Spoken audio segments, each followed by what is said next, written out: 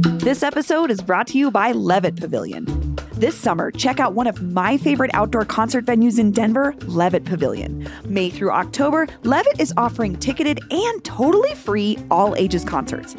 I feel like we just go to anything that's free because it's like the kids can be at the show and it's people aren't weird about it, and you can like bring a picnic. It's awesome. Some of the free shows this season include Iskali, Melvin Seals, Warren Treaty, Sunny War, Charlie Tuna, and more. To RSVP for free shows and buy tickets, plus see the full concert schedule, go to levittdenver.org. That's levittdenver.org.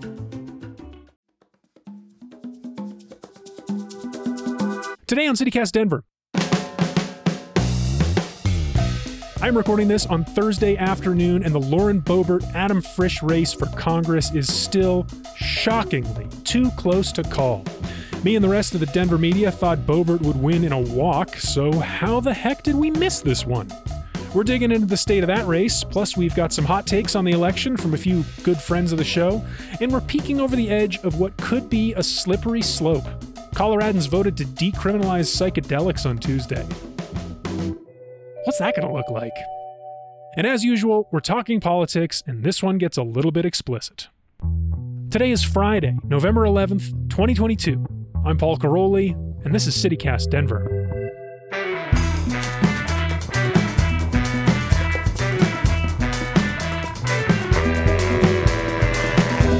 It won't be something we'll want to write about as much. Yeah. So this is... Voters are smarter than sometimes we give them credit for. And political pundits and pollsters are more stupid. Welcome back to CityCast Denver, the show about the city that will literally pay you to paint over your problems. Explain, Paul. Patty, did you hear about this? The new business facade improvement program from the city? Well, I've heard about the program, but obviously I haven't heard enough. They're going to give you up to $75,000 to spruce up your storefront. My argument for that is, okay, can we just have a better sidewalk in front of that store then for $75,000?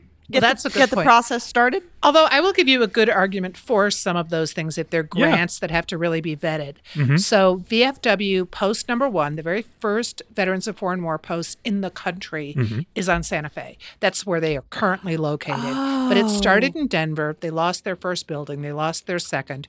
And they need a lot of work. So if the city wanted to give them $75,000 to fix up that storefront, I'd be behind it. Yeah, I guess I can see that. I mean, I would like to see cases. something like that, get the funding to stay on Santa Fe and Exactly. And continue to be a actually space for the allow community. people to come in rather than be some, I always get in trouble saying on here, some huge monolithic high rise. You make the density people very mad, Patty.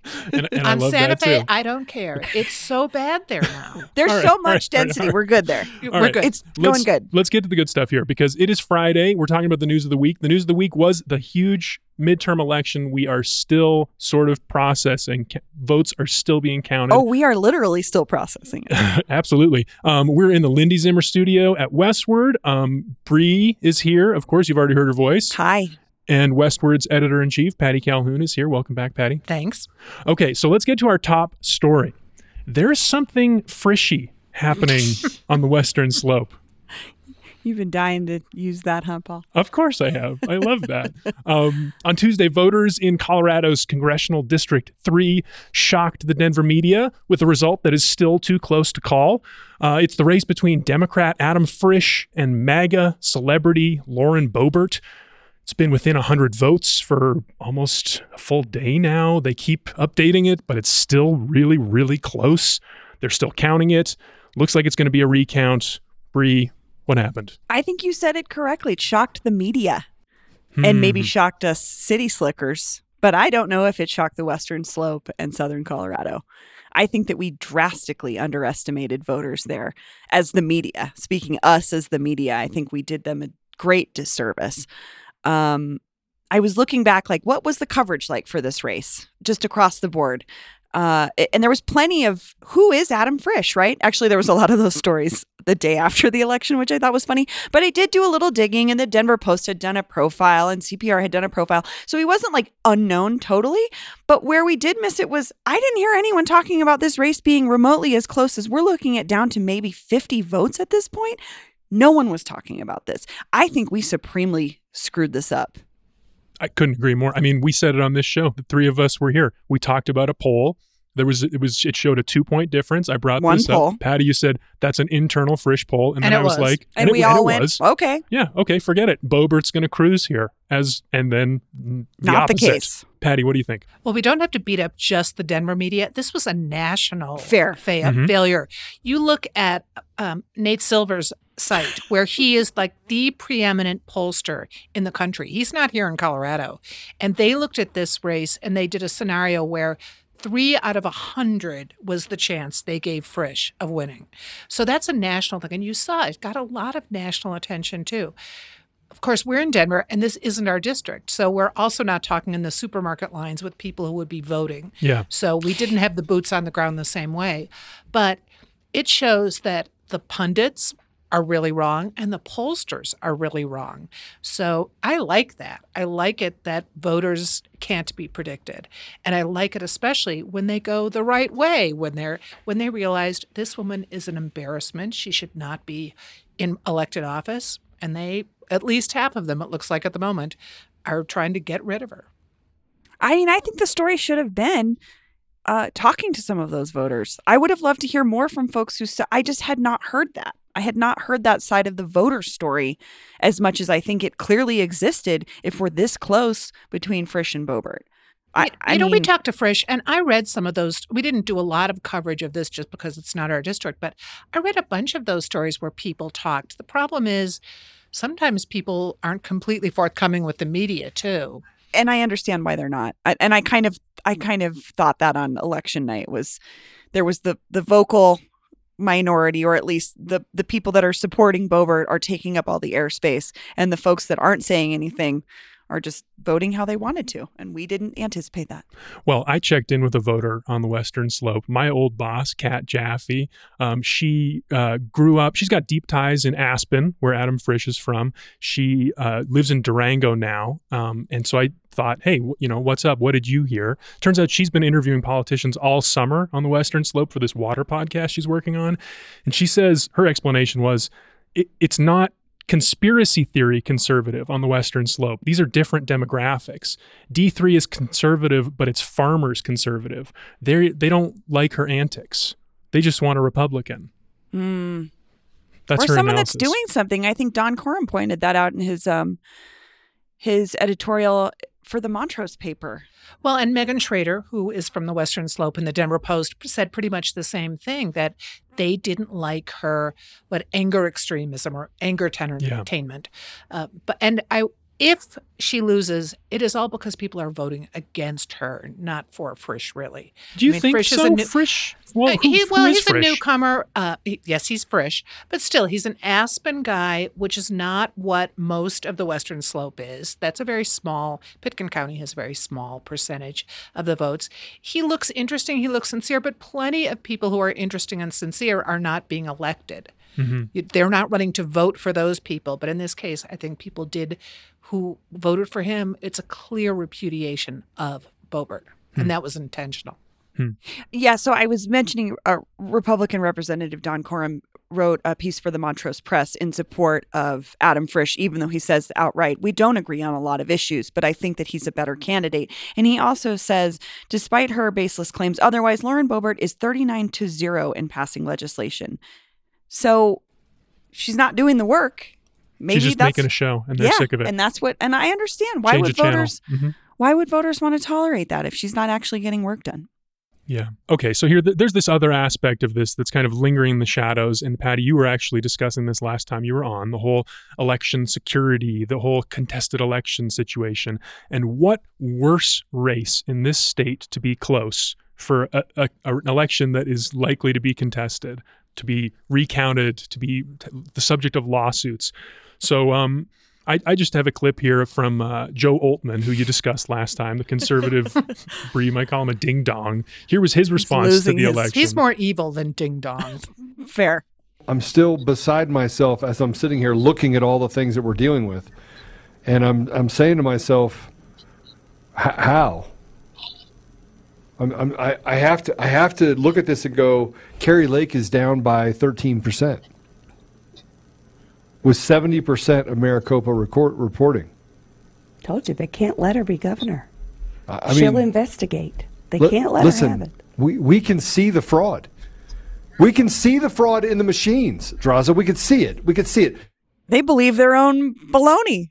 And it's real disbelief. Yes. It's horrifying. And Heidi Ganahl was on his show the week before the election, which, she had said, she was not an election denier, but you don't go on Joe Oltmann's show, his podcast, the week of the election, if you are trying to look like a serious gubernatorial candidate who doesn't believe in election deniers. Well, Patty, I want to hear your prediction here because I think you've studied this election denying situation as much as anyone here in Colorado.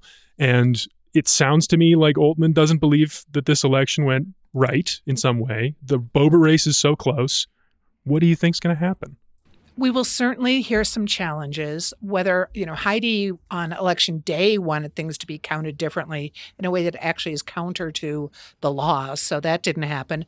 But I think we will probably have a challenge. If Boebert loses, we will have a challenge on her behalf. We'll have a couple other challenges around the state. But what was gratifying is to see on election day, the clerk said in general, they were okay. Things were safe. They had a huge number of ballots on the last day, but they did not get attacked the way they thought they would, emotionally or physically, even though there were a lot of poll watchers out there. So it went smoothly, and that is something Colorado can be really glad about. But of course, we're going to still have the hiccups of some recounts. We had it after the primary. Yeah. Well, we'll hope it continues to go smoothly. Yeah. Bree, you pointed out earlier, this is not the only polling miss of the election here in Colorado. There was another notable miss that you brought up around Michael Bennet. You want to talk about that? Oh, it was the New York Times headline that was so funny that everybody was batting around on Twitter. Bennet wins third Senate term in Colorado in tougher than expected fight. Do we have the numbers on how he pummeled Joe O'Dea? I mean, it was not even close. And this was the day of, this is after returns come out. This is the headline. The New York Times has no clue what's going on here. But I also wonder how this narrative was shaping what we thought, because, as the media here, because I was not making any bets on anything. I had no idea. And our Dems did amazing. It was they called Polis within 23 minutes of the polls closing. So I don't know. Although the polls were definitely right on Polis, but it was interesting because the national media seemed to really want to bend over backwards to give some Republican candidates some credit. And they were doing it with people who presented themselves as reasonable candidates, not election deniers, not completely anti-choice. And so suddenly O'Dea at the last second had really become a media darling. I don't know how that really affected the polls, but if you turned on CNN, Fox News, that's no surprise. But you Meet the Press, you saw O'Dea all over, and and you had to wonder, why does this guy suddenly have so much credibility? He's a businessman too. He might have started out very differently than Bennet did, but he didn't have any experience in public office. I have a theory about this one. Okay. I would love to hear your thoughts. Lay it on out, this. Paul. I think the Bennet O'Dea. Now, of course, this is my bias. We were pretty critical about Michael Bennet on this show when we had Phil Goodstein on. So this is my bias. But my theory is that the Bennet O'Dea race was tightening because of the way that the polls were conducted. I think you called a person and you ask, what do you like? Who do you like, Bennet or O'Dea? People are like, I don't know. O'Dea seems reasonable. I think that's what Coloradans' response typically is going to be. I feel like he couldn't even answer any questions. Well, I don't know, but he had good commercials. I'll say that. With his wife, he had good commercials. The Polis effect, though, on the ballot, people are going to vote blue all the way down. Once people are there and they're voting Polis, they're voting Democrats. So the race is going to get stretched out to the same margin that Polis won by. But people were more initially interested in O'Dea. I'll disagree with that because I have always thought Colorado is a state that likes some vote splitting. So if you're going to vote for the governor, normally it's not necessarily going to be the senator, but if the governor's a lock and he's going to be a Democrat, maybe Secretary of State will be a Republican. You're not going to necessarily go through the whole thing. So I think Bennett won it on his own as people began to look more into O'Day. And I think that's what we're seeing with the initiatives too. And in Denver and across Colorado, voters actually are smarter than they get credit for. I mean, they look through the liquor bills, for example. Yeah, that didn't go straight down the line one way or the 124, other. which looked all warm and fuzzy, owing to the incredible amount of money that Total Wines put in. Tens of millions. And voters said, no, this is not a mom and pop savior campaign. And they figured it out. So we have to give voters, I think, in this race, a lot of credit. And that was the measure that would have expanded the amount of franchise locations that an individual like chain of liquor stores could operate. And it was, it was laughable the way they were presenting it as like, well, now mom and pops can have their own chance at franchising and like talk to the average liquor store owner. They're not looking to, it's just, it was so counter to what you hear from independent shop owners. And we heard that. I pointed this out on the show, but if you just wander around Denver, you see how liquor stores felt about that. They were not on board. It was total wine. It was total bullshit. I'm sorry. It was, but it was total the voters figured that out, what you like, even if they didn't go into the local liquor store and hear whatever it was total BS. All right. Well, we solicited some of our favorite past guests for takes on the election. I thought it might be interesting. I play a couple. Maybe we could talk about the takes from our friends. Okay. All right. So this first one is from Ian Silveri. He is a political insider, Democrat, and he's going to Washington because his wife, Brittany Pedersen, won Congressional District 7 over the Republican Eric Odland earlier this week. Here's what Ian says. Hey, this is Ian Silveri, the new first gentleman of Colorado's 7th Congressional District in Denver. We live out here in Lakewood. My wife, Brittany Pedersen, got elected in the blue wave of 2022, which I actually predicted a little bit. Kind of amazing to see. Right-wingers threw the kitchen sink of lies at Democrats all over the state, and it didn't work at all. As of this recording, Adam Frisch is still beating Lauren Boebert in the 3rd district. Yadira Caraveo is slightly ahead of Barbara Kirkmeyer in the 8th district, and Brittany Pedersen won the 7th district with 17% of the vote, a 17% margin. Democrats look like they may have up to 46 seats in the House of Representatives on the state level and up to 21 seats in the state Senate. So congratulations, Colorado. You're a blue state. He was right about the blue wave, and I think that was not the narrative that we were hearing, especially in the national media, about what was going to happen. Yeah. We should note that the Caraveo-Kirkmeyer race has been called for Caraveo. I just want to say that race is kind of like the race you wish we get to see more often, which is like two candidates talking about their values, and then when one of them wins, congratulates the other one, and we move on, and we get to see that person legislate. I'll say I was surprised that Kirkmeyer did concede because they're at as of Thursday, I think they were under 1,000 votes. So someone must have added it up. No flinging accusations, no demand for a recount. So the best thing she did in this campaign was how she admitted she'd lost. Yeah. All right. Next up, we've got our friend Justine Sandoval, our Green Chili and state politics contributor. You heard her on the show last Friday. Here's her take on the election. Hey, CityCast Denver. It's Justine Sandoval here with my 2 cents about the election results. I'm not surprised that all Democrats have such a sleeping victory in the state. Despite what national pundits were saying, those of us on the ground knew exactly what was coming. Colorado voters decided they trust Democrats as a team, and that is exactly what was reflected in the results as people elected Dems up and down the ballot. Abortion rights, as predicted, played a large role in voter turnout, especially in Colorado. Colorado Republicans seem to be surprised that their messaging of crime and inflation didn't land as they thought with Colorado voters. And the reason isn't that voters aren't worried about those things. It's the fact that the Colorado GOP underestimated voters' intelligence when it comes to tackling those issues. They thought they could use fear to motivate people. But at the end of the day, Colorado voters sided with the party that they feel would better address these issues. Also, I think voters know that there's so much more at stake for humanity right now than just the economy. Democracy is on the line. Thanks. She was with you on the up and down the ticket Dems theory. Mm-hmm. Patty, what'd you think? Hell yeah, Justine. Well, I'll go back to, I think people liked the Dems more, and they also, it's a votes against, as we're seeing in some cases, where Republicans who were good candidates, and I'll use Pam Anderson as this example, it was really hard for a good Republican to wash off the stench of the bad ones because Pam Anderson would have been a good Secretary of State. And I talked to plenty of otherwise intelligent people, and they're like, oh, she's an election denier, blah, blah, blah, which is not the case with Pam Anderson. But it did become difficult for some people to break out of that narrative. Yeah.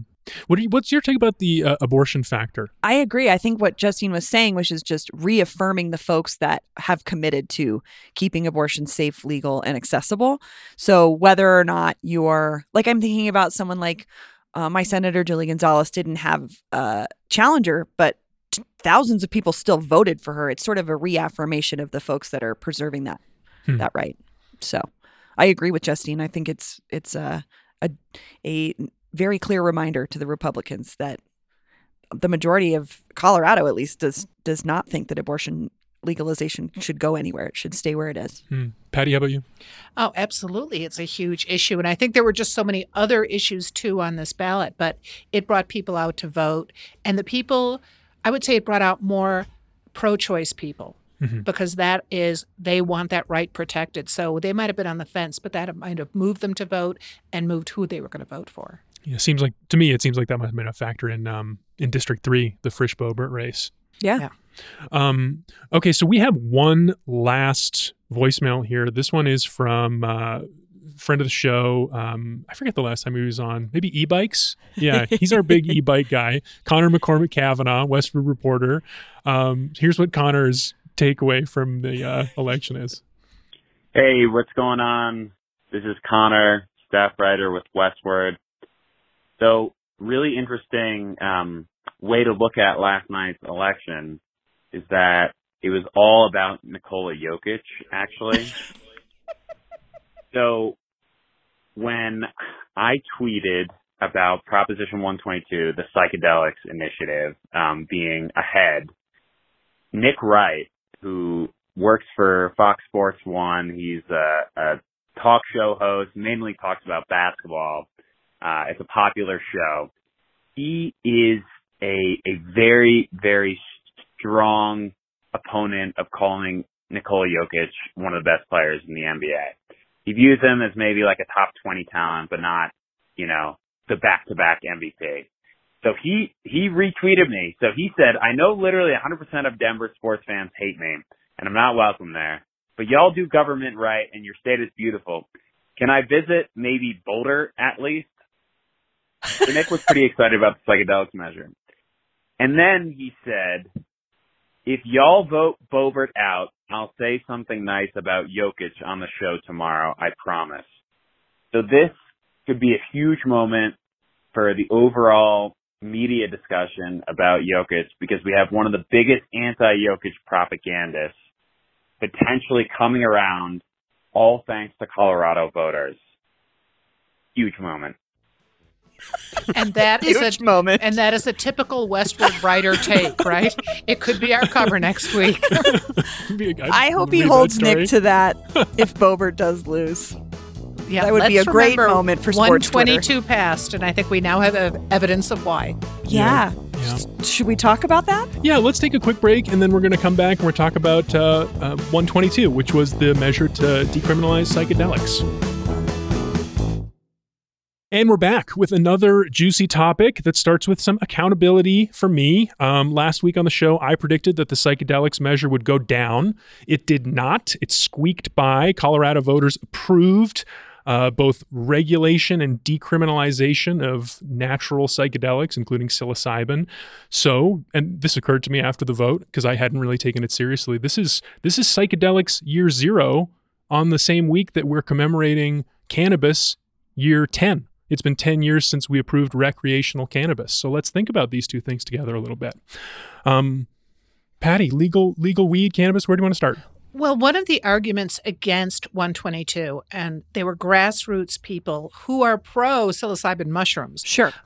But one of their arguments was cannabis has become too corporate since it was passed. It was passed as a mom and pop effort and, expanding on what was medical already and making it recreational like liquor, treat it like alcohol. But the goal was not to have it be the total wines of cannabis, not to have big pharma come in, not to have consolidation, which is what we've seen in the cannabis market. There are still some mom and pops, but not as many. So one group that opposed 122 was concerned about it becoming too corporate.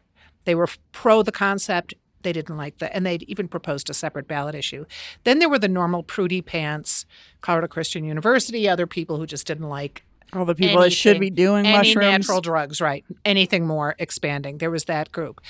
Some Native American groups also against it because they said there hadn't been enough science. People who use some of these natural drugs in their own ceremonies, but said this isn't the way to do it. So those are the three groups that were kind of aligned against it. On the other side were people, libertarians, hey, freedom, you can have alcohol, why not have natural drugs? And the people who medically say it has really helped in a lot of cases, like PTSD especially.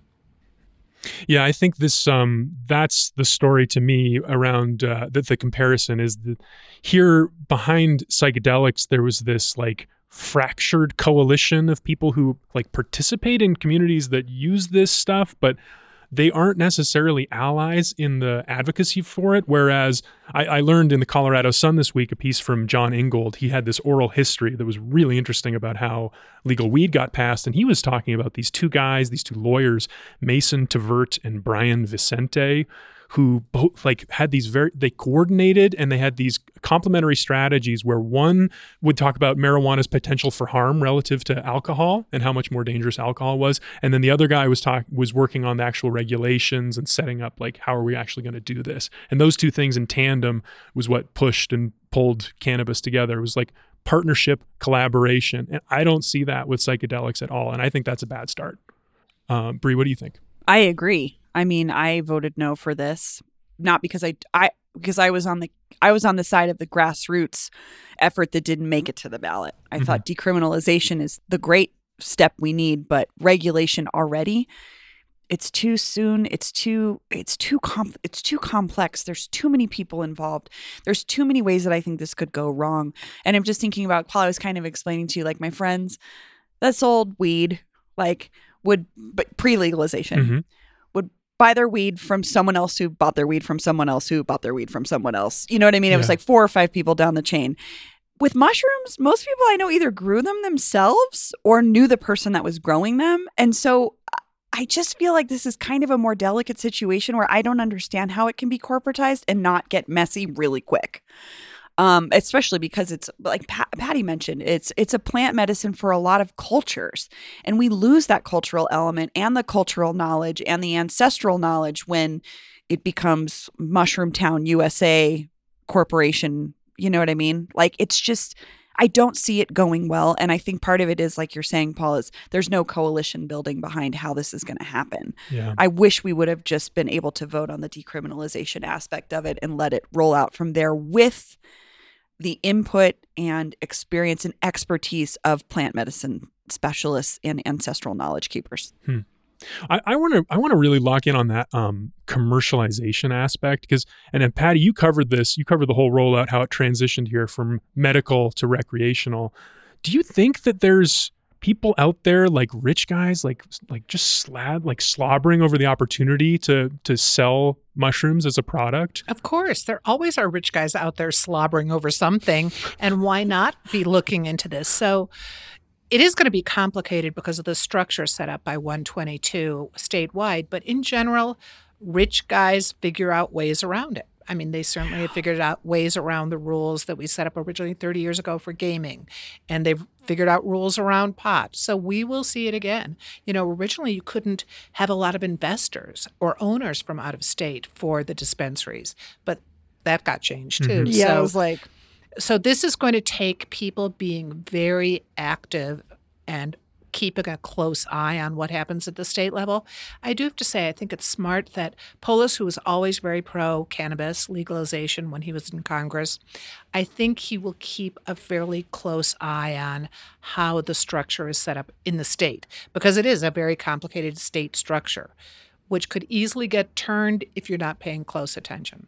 Well, I mean, let's talk about Polis a little bit, because he's this libertarian guy that believes people should be able to do what they want, and that includes make money. Like, I think if he's the one that's going to be responsible for setting up this new framework, this new regulatory system that this is going to develop under, I think he'll be interested. He'll have his ears open to industry here, whatever that looks like. Yeah, but industry. We're not talking, like, I'm thinking about, we had a previous guest, Raven Payment, on to talk about the Missing and Murdered Indigenous Peoples Office that was created. And I've just seen her share on Twitter over the last couple of weeks some real criticism of how Polis has handled that in the Native community. And the Native community is someone I'm thinking of, is a group I'm thinking of when we talk about legalization of psychedelics, and how are they going to be represented? Are they going to have, you know what I mean? Are we going to be having this same equity conversation in 10 years after the industry has been created? All of the people that had originally been involved with it in the communities will be shut out, and it will become a corporate thing, owned thing by mostly rich white guys, probably from the coast. Well, so let's hope it's set up that they're supposed to be representatives of a variety of diverse communities on the commission that's looking into it. So let's hope they do appoint the right people and they do pay attention. And we all know from our experience with marijuana that you have to pay attention. Mm-hmm. And I hope Polis is listening to those communities, and especially the grassroots folks behind the other initiative that didn't make it. That would be my first meeting if I was him. What can we do to do this right? Yeah. Yeah. Gosh, that's going to be so interesting to watch roll out. I mean, the mind races with possibilities of what this looks like in 10 years. Well, think about it. 10 years ago, like the tourism office did not even want to acknowledge that cannabis was involved in this state. Mm-hmm. You know, tourism happened despite the fact, cannabis tourism, Colorado Tourism Office. Now they, put it on their, I mean, it's a legitimate business. They put it on their website, all these things. So we'll see what happens. Will they accept that people are going to come out to the Mile High City for a Rocky Mountain High with mushrooms? I'm even thinking about advertising revenue, right? I remember having a conversation with someone who worked in ad sales for a magazine here in Colorado that represents Colorado. And they were very elitist about saying, well, we made the decision not to accept cannabis advertisers. Like, oh, we are just so highfalutin that we won't. And I also just hate that attitude towards it, because I think it's really classist, but it is going to be a dictator of all different kinds of industries, like you're saying, tourism, beyond just the dispensary aspect. Yeah. Come take a trip in Colorado. I mean, I personally have no experience with psychedelics. I'm kind of curious now more than ever, but everyone I've talked to who's done it is like, outside is the best place to do it. Go up to the mountains, find somewhere secluded, find a little place where you don't have too much like sensory input. I feel like this is maybe an opportunity for the state. Well, and of course, mushrooms are going to be moving faster than the other drugs. Really? That bill 122 called for decriminalization and creating a legal access proposal for psilocybin mushrooms by 2024. The other drugs, it was up in the air whether there would be legal access, and it opened the door for that, but it wouldn't be before 2026. But by 2024, you should be able to go out and buy mushrooms legally if 122 is enacted the way it was written. Right now, you can just possess them. It's decriminalized, but there is a path to make them legally available for sale. But they aren't today. So it's like what Hickenlooper said 10 years ago. Don't get out the Cheetos yet. Oh boy, so many questions coming out of this. So many questions. Yeah. I got my eyes on Oregon too. They did this same thing a couple of years ago. They're a little bit ahead of us on psychedelics, and they haven't. I'm not sure if they've actually like opened the doors yet, but that'll be really interesting. Well, to watch. It didn't go as vast with the natural drugs. Pretty much kept it to the mushrooms.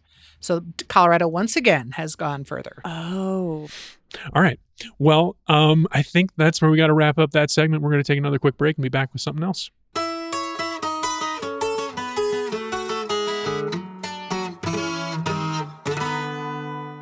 And we're back with one last segment. It's time for the official CityCast Denver maybe for your weekend, as in maybe you'll see us there. Because as usual, there are so many cool things happening in Denver this weekend, and we have opinions. Peyton Garcia rounds up her best bets in our newsletter, Hey Denver, every week, and she's here to give us her top picks. Peyton, welcome to the show. Hi, guys.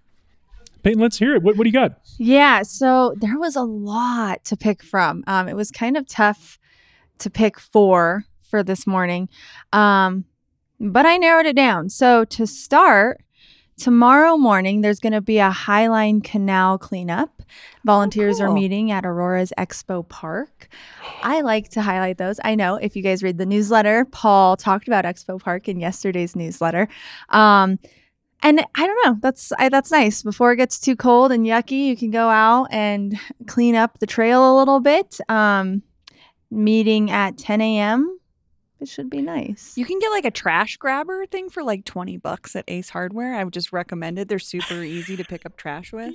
Just you can get trash. A latte for about $5. Talk to people. I think stroll it's a up great and down idea. the trail where everyone else is cleaning, and it's nice. Enjoy. You feel good. It might be one of the last, weekends that we have decent weather for being out there. I like that. Well, and the Highline Canal, it's such an amenity. 71 big. miles through Metro Denver. It's just great. Great bird watching. Mm-hmm. That's a really nice stretch, too. Beautiful overhanging trees. If you want an urban respite, that's a good one. Just watch out for the scooters and the e-bikes, which may or may not be allowed. All right. And then also tomorrow night, we've got a book fair happening at Fiction Beer Co. This one I had to put in because you guys know I'm a book freak. You are a book freak. And it's going to be hard to get me to vote on something that's not this.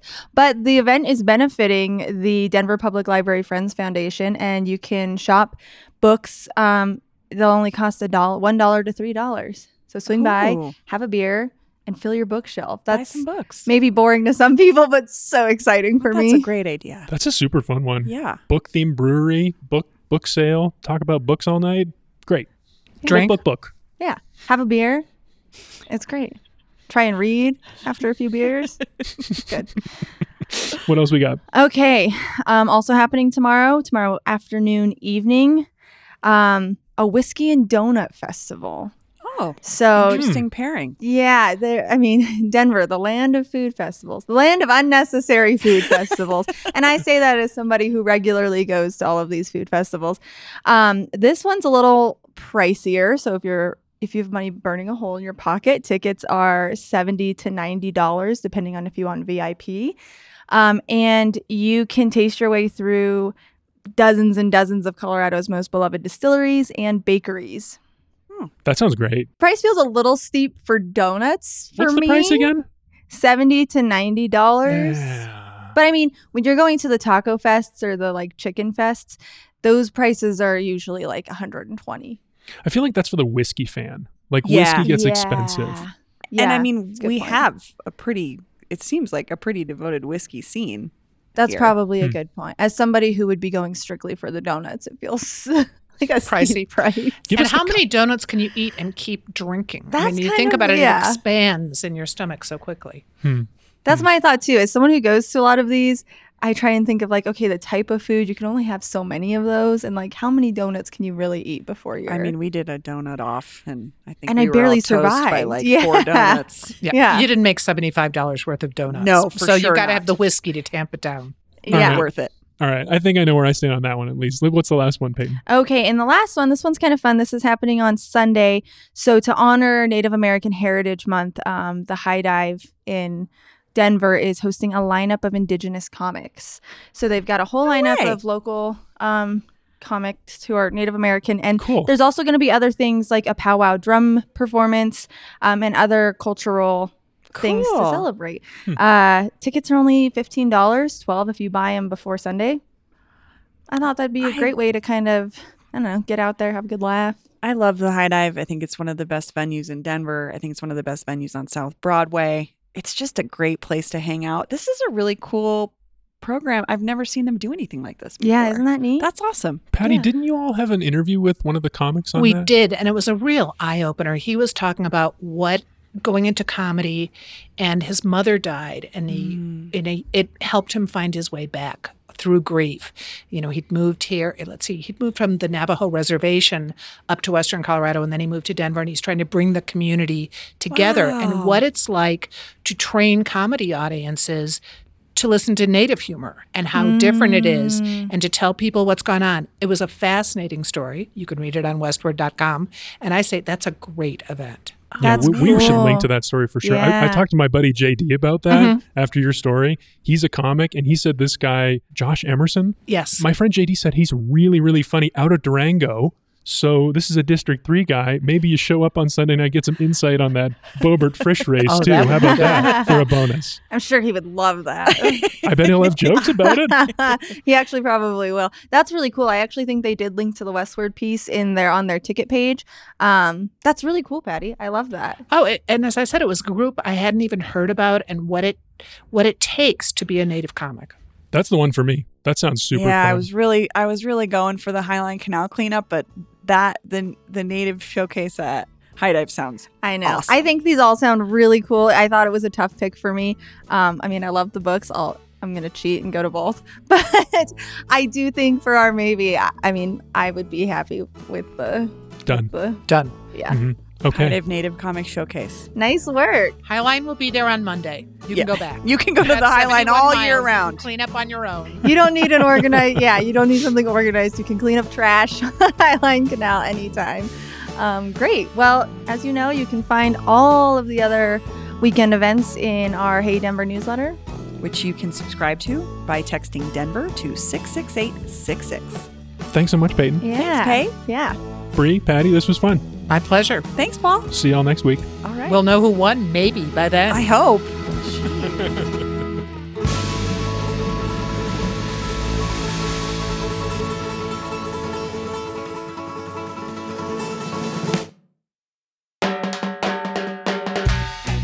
And that's all for the week here on CityCast Denver. Our producers were me, Paul Caroli, Aaron O'Toole, and Lizzie Goldsmith. Peyton Garcia writes our morning newsletter, Hey Denver. Bree Davies is our host. Our music is by Los Mocachetes, with additional mixing by Tyler Lindgren. If you haven't already, subscribe to the show wherever you get your podcasts. Follow us on Twitter at CityCastDenver, and tell Adam Frisch about us the next time you see him. You can sign up for our daily newsletter, Hey Denver, by texting Denver to 66866 and learn more about us at denver.citycast.fm. See you next week, everyone.